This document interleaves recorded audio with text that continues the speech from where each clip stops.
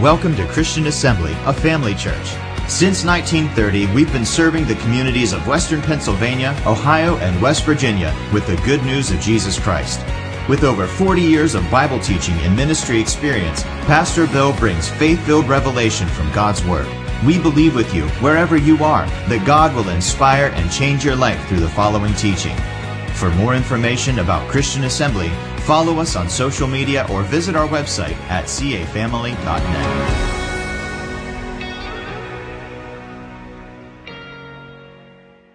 Wonderful, wonderful Jesus, that name above every other name, the name that every knee must bow and every tongue confess that Jesus is Lord to the glory of God the Father. All that we do in word and deed, we're told to do in the wonderful name of Jesus, including preaching, teaching, whatever it is that we do, doing the laundry, whatever it is that you do in the wonderful name of Jesus. This morning, I entitled my message, A Day to Remember. A Day to Remember. First, let's pray. We give thanks to you, Father, for your presence here among us today and your anointing upon the word that will go forth with power and demonstration. Father, give us ears to hear it, hearts to receive it, minds that are open to it, and change us by it from glory to glory, that we might conform to the very image of Jesus and become that for which he shed his blood and offered his life. We believe we receive it now. We'll give you all the praise, honor, and glory for it. In Jesus' name, amen. Amen. I chose this scripture in the book of Exodus to begin with.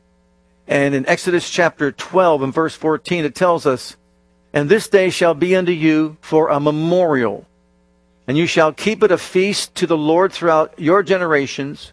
Ye shall keep it a feast by an ordinance forever." Spiritually speaking and naturally speaking as well, there are certain days that we should remember. And in some cases, we don't have to work hard to remember that day. Why? Because of maybe a certain event that occurred on that day. But just, for example, spiritually speaking, we know the Israelites were told to remember the Sabbath day to keep it holy. And of course, it doesn't take a whole lot to remember that. But here we read about the Passover. It celebrated their deliverance from Egyptian bondage, and they were told to keep it as a memorial throughout their generations and throughout their lifetime and throughout forever. Well, there were also other feast days that they were to keep. Pentecost is coming up. We talked about the spring feasts that were already accomplished by Jesus. And we have the fall feasts that are coming up. Those were specific or special days that were set aside for them to remember and also to honor God on. Well, in the natural, we know the same thing is true. When it comes to wedding anniversaries, which we just, of course, celebrated with others, wedding anniversary, something that you should remember. If not, I'm sure your wife will make it clear to you the next time, and you won't forget. Then when it comes to a birthday, once again, happy birthday, honey. Tomorrow's her birthday. We want to remember that. Whether it's a special occasion, for example, it could be the occasion of your new birth. I call that a birthday as well, a spiritual birthday, the day that you gave your heart to Jesus and you passed from death to life and now you're a child of God. You might want to make note of that. Now, I remember the month of my birthday. I don't remember, spiritually speaking, I don't remember the day of my birthday because I wasn't told to write it down or remember it or all that. But I know that it was in October of 1976 is when I gave my heart to Jesus. It was a special day in my life. Of course, I'll never forget it, but I don't remember the exact day that it took place. We remember holidays, whether it's Christmas, Easter, etc., etc. We know that these days are set apart for us to remember and to celebrate. Well, tomorrow we set aside a day that we remember all those who made the ultimate decision, paid the ultimate price, made the ultimate sacrifice in laying down their lives so that we can be assured that we experience the freedoms that we have. And still many are doing that today to protect our liberties and defend our freedoms. And of course, we want to honor those individuals. Tomorrow's not just a day to gather for a picnic. When I was growing up, I remember, to me as a young person, Memorial Day was the day, if you recall, the store Hills department store. Many of you do. I was just a young boy at that time. Memorial Day to me was the day that you get in a car, drive out to Boardman, go to Hills, and get a 5-cent hot dog and a 5-cent Coke. That's what you got on Memorial Day. I didn't realize what it meant. I had no idea what it meant. I didn't know what we were remembering. But obviously, as you grow older, then you come to appreciate things and see them from a different light. I realize it's more than getting a hot dog and a free Coke or something of that nature. People laid down their lives so that you and I can have the freedoms that we enjoy. I want to share with you just some numbers. First of all, in World War II, 291,557 lives were sacrificed. In the American Civil War, 214,938 lives were sacrificed. World War I, 53,402. Vietnam, 47,424. The Korean War, 33,686. The American Revolutionary War, 8,000 lives were lost. In Iraq, 3,836. In the War of 1812, 2,260. In Afghanistan, 1,833. In the Mexican-American War, 1,733 lives were lost. This is called warfare deaths. So a total of 658,669 lives were lost to ensure the liberties and the freedoms that you and I enjoy in the United States of America. Of course, we see what it's like right now with COVID-19 to have some of those privileges taken away from us. And it's not fun, is it? But just think about living in a country where you have none of the rights and privileges that we have and freedoms as a nation. Well, it's one thing for us to share numbers. All these numbers I just threw out to you, 658,000 plus that gave their lives. It's one thing to share numbers. It's another thing to share memories and experiences that took place. So I'm going to share with you just a few, 3 witnesses and their experiences when they were in warfare. Number 1, witness number 1. This person was in the Navy. He remembers the day that the chopper was to come and lift up his crew, airlift them to safety out of the enemy territory. Well, upon its arrival, it was shot down by the enemy fire. As a result, they had to spend the night there in the bunkers, waiting for the next chopper to come the next morning. Of course, when all this is taking place and all this is going on, things happen, and sometimes you're unaware of what's happening in your surrounding. Well, this fellow said, when the chopper finally came in the morning, I nudged my fellow soldier next to me to wake him up so that we can get out of there and be airlifted to safety. Well, when he didn't budge, he didn't move, I pushed him a little bit harder. He still didn't move again, so what I did was I turned him over, and when I turned him over, his face was missing. Gone. That's a memory that he has of warfare. Imagine that. Witness number 2, he was involved in the Vietnam War. He'll never forget the day that he witnessed 3 of his fellow soldiers lose their lives to enemy fire right before his eyes, and the impact that it had in his life. So we're not just talking about numbers. Now we're talking about names. We're talking about people. We're talking about someone who was there, who witnessed the trauma. It was traumatized by what they witnessed during this warfare. Of course, with the idea that he's there to protect our freedom and liberty. The third one is really something that's very difficult to even say, let alone imagine. This one took place in July of 1967. And as he spoke, he said it was a beautiful day to start out. But by the end of the day, this is what he viewed. He saw 200 fellow soldiers lose their lives in such a way that's unfathomable. Many were running full of fire as their bodies were being burned. Body parts were just hurled through the air from the bombs that were exploding. And he saw all this take place right before his very eyes. It's hard to imagine experiencing these things, but in warfare, those are the things that take place. And then we kind of wonder why, when many return from warfare, they encounter PTSD. And it's very difficult for them emotionally to function in life. Well, also, I want to share with you this. These 3 individuals were asked, what is it that you would want survivors to remember as they celebrate Memorial Day? What impact did it have on you that you can let's say, give to other people to let them know what really tomorrow's celebration is all about. It's remembering that freedom doesn't come without a price. It costs not only to achieve freedom, but to maintain freedom. Number one, our first witness said, I want them to know what they should remember. Don't ever take for granted the freedoms that you enjoy as an American citizen. And don't ever disrespect the flag or dishonor it. I remember one time watching the movie The American President, and Michael Douglas standing there behind the podium, and he said something like this: if I live in a land that's free, then you should have a right to honor the flag or burn it if you would like to. You know, just because you have a right to do something doesn't mean you should do it or it's the right thing to do. That's how it is also here with us as far as church is concerned. We have a right to meet normally if we want to let's say next Sunday. But is that the right thing to do? Just because we can do it. Paul said, it's lawful for me to do it, but it's not profitable or beneficial for me to do it.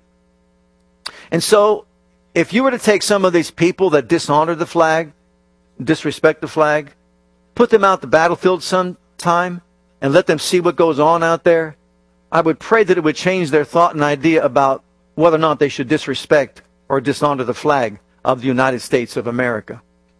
Secondly, the second person said, what I want people to remember is this. If you're a veteran out there, we have many veterans here in our congregation, be thankful. Be thankful that you're a person who was blessed enough to survive the conflict and the war. And you were one of those that were brought home to your family and your friends. And he said, look, don't take anyone for granted. Don't take anything for granted. Because you see, so many people are not coming back home ever. And they don't have those relationships anymore. The third one said, do all that you can to protect the freedoms that we have in this nation.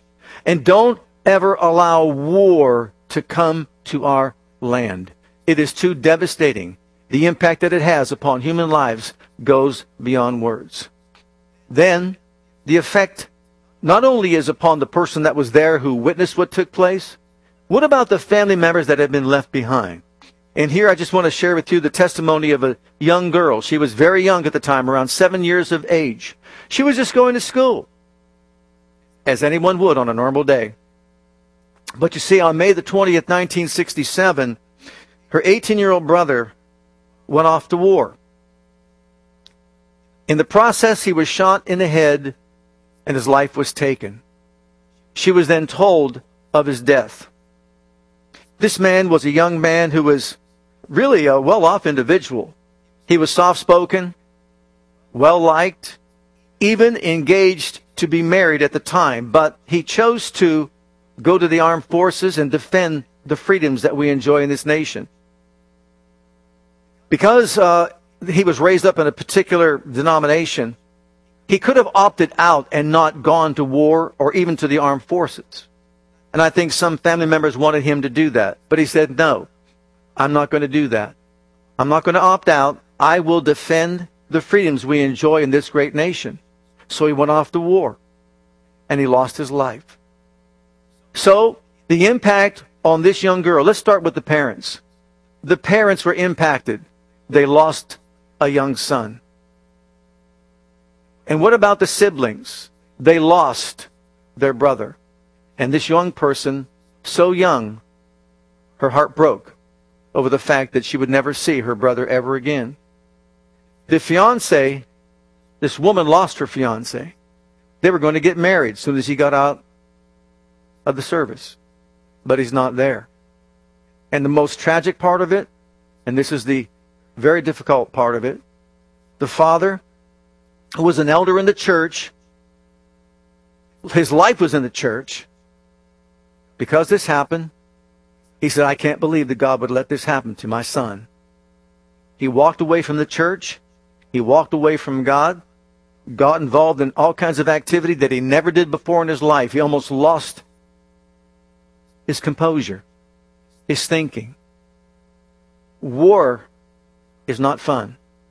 The impact of losing lives goes beyond the person whose life was lost. Other people are left devastated. Others are left destroyed. This man walked away from God, and we don't know to this day if he ever once again returned. But all this, why? Because of warfare. So tomorrow, it's not just about a hot dog. It's not just about having something to drink, or even gathering, if we can, with social distancing with 25 people or less, whatever we choose to do on this occasion. It's really telling us to remember something that is so impacting, that it affects the lives of so many people when a life is taken because of war. I want you to turn with me in 1 Corinthians chapter 11, because there's something else I want to point us to. This direction involves not the natural, but the spiritual. Because you see, we can't begin to understand the effect that 658,000 and plus lives lost had on loved ones and friends and family members that were left behind. We can't even imagine it, but we know it has to be devastating. But as precious as those lives are and were to all these people, all their sacrifices put together could not possibly deliver anyone from spiritual death and eternal destruction. As wonderful as they are and were, that could never happen. You see, national freedom is not eternal. You only enjoy it while you're living your life here upon the earth. But you know what? You're a spiritual being, and so am I. We will live forever throughout eternity. Nothing is more important than to recognize and realize that there's warfare that's going on. There's an enemy out there fighting for your soul. He wants to take your life and destroy it eternally. Not just physically, not just emotionally, but eternally. He doesn't want you to enjoy the bliss of God's presence throughout eternity. He wants you to join Him in the lake of fire, where the screams of the people will go on throughout eternity. Now that's the reality that we live in. That's what we face every single day. We have an enemy targeting our spiritual condition, wanting to destroy our lives. Jesus said, this thief comes to steal, kill, and destroy. But Jesus didn't come for that. He came to give life, and that more abundantly. So you see, eternal freedom cannot come by any individual. It cannot come by natural warfare. It can only come in the spiritual realm. And that's what I want to share with you. Look in the book of Hebrews, chapter 2, and verses 14 and 15. This is from the NIV Bible. Since the children have flesh and blood, He too, speaking of Christ, shared in their humanity, so that by His death He might break the power of him who holds the power of death, that is, the devil, and free those who all their lives were held in slavery by their fear of death. Every single one of us faces death. Everybody in the world that was born faced death. There's only one individual that came to deal with this thing called death and overcome it. No one else born in this realm in which we live could possibly do what was necessary for us to be delivered from the slavery of sin and death. Jesus came to do that. That's why He had to take on Himself our flesh. Look in 1 Peter 1, 18 and 19.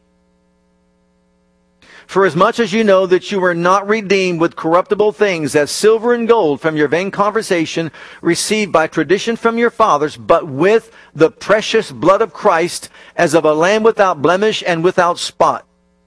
The reason why no human blood could possibly pay the price for sin is because everyone born through Adam is born with sin.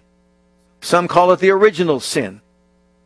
But the bloodstream was tainted, so therefore everyone that was procreated from Adam has their bloodstream tainted with the Adamic sin nature. And therefore it was impossible for a person to die for himself and shed his own blood for himself. And without the shedding of blood, there is no remission of sin at all. So what God had to do was come up with a plan. That plan included a virgin birth. God, the second person of deity, Christ, the second person, left the glory world behind, robed Himself in human flesh in the body of the Virgin Mary, and took on flesh. This is a hypostatic union of deity and humanity, so that His body would house the blood that came from the Father, not from Adam, but the Heavenly Father, so He can offer that blood as a sacrifice for the sin of the world and overcome death, hell, and the grave. Only Jesus could do that. In the book of Revelation chapter 1, just to get right to the point, look, either Jesus was a liar, he was a lunatic, or he was indeed who said he was the Son of God. And the only thing that can prove his claims as being the Son of God would be a resurrection from the dead. And all these years have come and gone, and there's no proof that he wasn't raised from the dead. Indeed, he was. And here's what he said when he emerged victorious over sin, death, hell, the grave. Here's what he said. NIV once again. I am the living one. I was dead. And now look, I'm alive forever and ever. And I hold the keys of death and Hades. Praise God. There's no other being ever was, is, or will be that could ever make a declaration like that. Jesus was the one who shed his blood, offered it up in the high court of heaven, obtained eternal redemption for us. So through his death, burial, resurrection, ascension, and seating at the right hand of the Majesty on high, anyone and everyone can call upon his name to be saved. Look in the book of Revelation chapter 5, and this is a chapter that's just dear to my heart. I remember when I first came here 40 years ago, I would go into that little sanctuary, and I would get in the middle aisle, on my knees, open up my Bible, and I would read this chapter. So much so that I just committed it to memory and can quote the whole chapter. But look at what it says, and you'll see why I embraced it so much. I saw in the right hand of him that sat on the throne a book written within and on the backside sealed with 7 seals. And I saw a strong angel proclaiming with a loud voice, Who is worthy to open the book and to loose the seals thereof? No man in heaven, nor in earth, neither under the earth, was able to open the book, neither to look thereon. I wept much, because no man was found worthy to open and to read the book, neither to look thereon. And one of the elders saith unto me, Weep not. Behold, the Lion of the tribe of Judah, the root of David, hath prevailed to open the book and to loose the 7 seals thereof. And I beheld, and lo, in the midst of the throne, and of the 4 beasts and 24 elders, stood a lamb as it had been slain, having 7 horns and 7 eyes, which are the 7 spirits of God sent forth into all the earth. He came and took the book out of the right hand of him that sat upon the throne. And when he had taken the book, the 4 beasts and 24 elders fell down before the Lamb, having every one of them harps and golden vials full of odors, which are the prayers of saints. And they sung a new song, saying, Thou art worthy to take the book and to open the seals thereof. Why? For thou wast slain, and hast redeemed us to God by thy blood. Now listen, out of every kindred, tongue, people, and nation. That means all the people groups of the world he shed his blood for, and made us unto our God kings and priests, and we shall reign on the earth. And I beheld, heard the voice of many angels round about the throne and the beasts and the elders, and the number of them was 10,000 times 10,000, and thousands of thousands, saying with a loud voice, Worthy is the Lamb that was slain to receive power and riches and wisdom and strength and honor and glory and blessing. And every creature which is in heaven and on the earth and under the earth, and such as are in the sea. Think about it. Every realm heard I saying, and all that are in them heard I saying, Blessing and honor and glory and power be unto him who sits on the throne, and to the Lamb forever and ever. And the 4 beasts said, Amen. And the 24 elders fell down and worshipped him that lives forever and ever. I read that on purpose because there's only one life. You talk about memorializing a life. There's only one death that provides eternal glory, eternal deliverance from the effects of Adam's sin and the fall of man. You read through that chapter, you don't see anybody else's name. You don't hear anybody else's name being read. No matter what religious person on this planet, whoever was, is, or will be, that name will always be Jesus. No matter what their claims are, no matter what they say, there was religion before he came, there's religion after he left, but only one man died the death that was necessary to pay the price and offer his blood for our redemption, and his name is Jesus. And so therefore, it's important that we remember, yes, in the natural, all those that sacrificed their lives, all those that laid down their futures to go to battle, to go to war, to defend our freedoms. We thank God, and we'll remember them tomorrow. But also, we're going to remember the one who sacrificed his life and laid it down for us to demonstrate the love of God and deliver us from an eternal fate we don't even want to think about. Thank God for Jesus. Now, what would we remember? Number one, everyone needs salvation.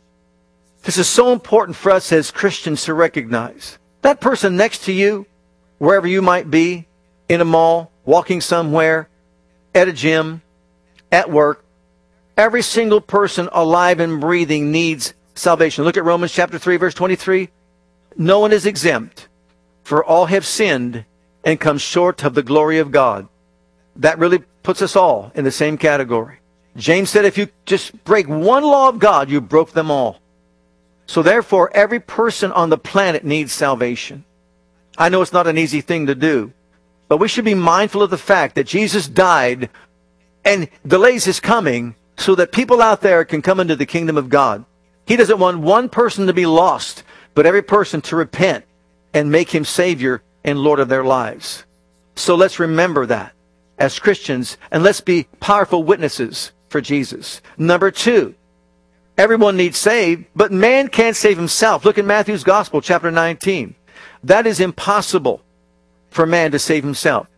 When his disciples heard it, they were exceedingly amazed and saying, who then can be saved? But Jesus beheld them and said unto them, with men this is impossible. Man cannot save himself, but with God all things are possible. So in other words, as long as a person was born with the Adamic sin nature, it's impossible for man to save himself, no matter how good he is, no matter how moral he is, no matter what good works he might do, no matter how religious he is. That is an impossibility according to Jesus. But God's plan did what? Sent the Savior to the world, the Redeemer, who had to robe himself in flesh and pay the price so we could be saved. Number three, religion can't save us. Look in the book of Galatians in chapter 3. For as many as are of the works of the law are under the curse. For it is written, cursed is every one that continueth not in all things which are written in the book of the law to do them. But that no man is justified by the law in the sight of God is evident, for the just shall live by faith. And the law is not of faith, but the man that doeth them shall live in them. And what he was trying to express, that is the Apostle Paul, was these people that were wanting to go back into Judaism, they wanted to follow the law or even implement the law in accordance with the New Testament teachings and all that. They were being told by the Apostle Paul, the law can't save you. The law was designed to bring us to Christ. It was a teacher, like a tutor, to teach us about Christ, which is why all the Old Testament is pointing to someone, the Messiah, Christ, who came in the flesh. To Him. He would save us. And so our faith is in Him and what He could do, not in ourselves and what we can do. It was to show us that we can't keep the law. We can't honor God. There's no possible way that we in ourselves can save ourselves. Religion cannot do it. I used to think when I was growing up, if I just went to church and did this and did that, and I was a good boy on Sunday, had Holy Communion on Sunday, it didn't matter how I lived the rest of the week because I put in what I needed to do in order to be saved. And lo and behold, when I found out that that's not good enough, that religion can't save me, I can't save myself, I recognized I had to be born again. What a difference it made in my life. I accepted Jesus Christ as my Savior. I was born again of the Spirit, washed in the blood of the Lamb, and became a child of Almighty God. Religion can't save you. It can't save me. But thank God the blood of Jesus can. What about this? Animal blood can't save. I realized in Judaism they believed that because of the shedding of the animals in their blood offered up in the holiest place of all, that would be their salvation. But you know what? That's not true. Look in the book of Hebrews, chapter 10, beginning at verse 1. For the law, having a shadow of good things to come and not the very image of the things, can never with those sacrifices which they offered year by year continually make the comers thereunto perfect. For then would they not have ceased to be offered? Because that the worshippers once purged should have had no more conscience of sins. But in those sacrifices there is a remembrance again made of sins every year. For it is not possible that the blood of bulls and of goats should take away sins. Notice, it's impossible. Those sacrifices can't do it. Your sacrifice can't do it. My sacrifice can't do it. We can't save ourselves. But thank God someone else died for us. And that's what we're to believe in and have faith in. A body was prepared for Christ is another thing that we are to remember. Look in Hebrews chapter 10, beginning at verse 5 now. A body was prepared for Christ to do for man what man could not do for himself. Wherefore, when he cometh into the world, notice, talking about when Jesus came into the world, talking about, he wasn't Jesus then, he was Christ, he was the Messiah, yes, but he was the second person of deity, Father, Son, Holy Ghost. The second person, the Son, left the glory world behind, shed himself from all his mighty power and glory, came into this planet by a virgin birth. Here's what he said: sacrifice and offering thou wouldest not, but a body hast thou prepared me. In burnt offerings and sacrifices for sin thou hast had no pleasure. Then said I, lo, I come in the volume of the book. It is written of me to do thy will, O God. Above one he said, sacrifice and offering and burnt offerings and offering for sin thou wouldest not. In other words, they're not sufficient. Neither had pleasure therein, which are offered by the law. Then said he, lo, I come to do thy will, O God. He taketh away the first, that he may establish the second, by the which will we are sanctified through the offering of the body of Jesus Christ once for all. And every priest standeth daily ministering and offering oftentimes the same sacrifice, which can never take away sins. But this man, after he offered one sacrifice for sins forever, sat down on the right hand of God. What to remember? You talk about a death to remember, a sacrifice to remember. If it were not for this sacrifice that we're talking about, every single one of us would spend our eternity in a lake of fire, and that wouldn't be fun. We've got a lot to remember. Let's remember also Christ's obedience and humility. Look in Philippians in chapter 2. His obedience and his humility. Imagine, it's hard for people to humble themselves.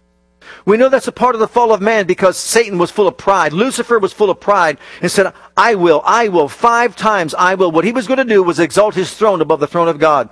And God said after his 5th time, he said, I will. He says, you'll be brought down to hell. And that's the bottom line for you. And that was his fall. Well, you know what? Jesus didn't come full of pride and arrogance. Jesus had to humble himself, had to pour himself out completely, rid himself of anything that would even hint pride, and do what he did, as we're going to read right now. Let this mind be in you, which was also in Christ Jesus, who being in the form of God, thought it not robbery to be equal with God, but made himself of no reputation, took upon him the form of a servant, and was made in the likeness of men. And being found in fashion as a man, he humbled himself and became obedient unto death, even the death of the cross. Yes, it goes on to say that God exalted him highly and gave him a name above every other name. But the point I'm making is that this death was an act of humility. Setting aside anything that the second person of deity experienced in glory, to robe himself in flesh, to become a man. You know, that leaves no room for pride in any of us. No room for arrogance in any of us. The only perfect human being was the God-man, Jesus Christ our Lord. And he humbled himself to be obedient, to die even the death of the cross. And in that Garden of Gethsemane, when he was crying out to the Father in prayer and actually sweating as if it were blood coming from his pores, because he knew the punishment he would have to suffer when he became sin for you and for me. We thank God for all those that died to give us freedom. But they could never give us eternal freedom. They could never give us freedom from sin, death, and hell. Let's remember them and the national freedom they give us. But only Christ provides spiritual freedom throughout eternity. Let's look at the next one. Let's remember this. He came to destroy the works of the devil. Look at 1 John chapter 3 and verse 8. Let's remind ourselves. Yeah, there's a devil at work in the earth today, but he's been defeated by Jesus. He that committeth sin is of the devil, for the devil sins from the beginning. For this purpose the Son of God was manifested, that he might destroy the works of the devil. Can you picture it? Let's just take a moment just to view this. For 4,000 years, God is looking upon the circle of the earth. For 4,000 years, he's watching men and women make a mess of his creation. It starts with Adam and Eve. Cain killing his brother Abel. It gets to the place where a man's heart is so wicked, a flood in Noah's day has to come to wipe out the unrighteous and once again start over with the righteous line to bring in the Messiah. And it goes on and on. All these years, he's up there on the throne seeing all this take place. And really, it broke his heart to see what he saw. Why did it take 4,000 years? To him it was only 4 days. 1,000 years is as a day is 1,000 years to the Lord. So if you look at it from that mentality, it was only 4 days later Christ came on the scene. But when he came on the scene, when he emerged, he didn't come riding on a white horse with power, with an army, and so on. He came as an innocent babe in the womb of Mary. He was born in Bethlehem and reared up and taught the scriptures, which is why he became a teacher in the synagogues. During that time, he identified who he was through studying the Word of God, and I'm sure by the Holy Spirit as he came upon him as well. But look at what he did. The moment he came out of the waters of baptism, he began to preach and teach the Sermon on the Mount. When he came down from that mountain, immediately he was met by a leper who came to him and said, "If you will, you can make me clean." And from that point, we see in Matthew chapter 4, 23, 24, 25, we see him on the scene destroying the works of the devil. Acts 10:38 kind of summarizes it and says it all. It says that how God anointed Jesus of Nazareth with the Holy Ghost and power, who went about doing good, healing all that were oppressed of the devil, for God was with him. He came to destroy the works of the devil. The sickness, the diseases, the mental anguish, the poverty, the list goes on and on. Anywhere and everywhere he went, including multiplying food for people to eat when they were hungry, providing, even at a wedding ceremony, water turned into wine and so on. Danger of destruction out there on the ship when the weather was so bad that they were about to sink. Being transported from where they were to the very edge of the lake or the sea to spare their lives.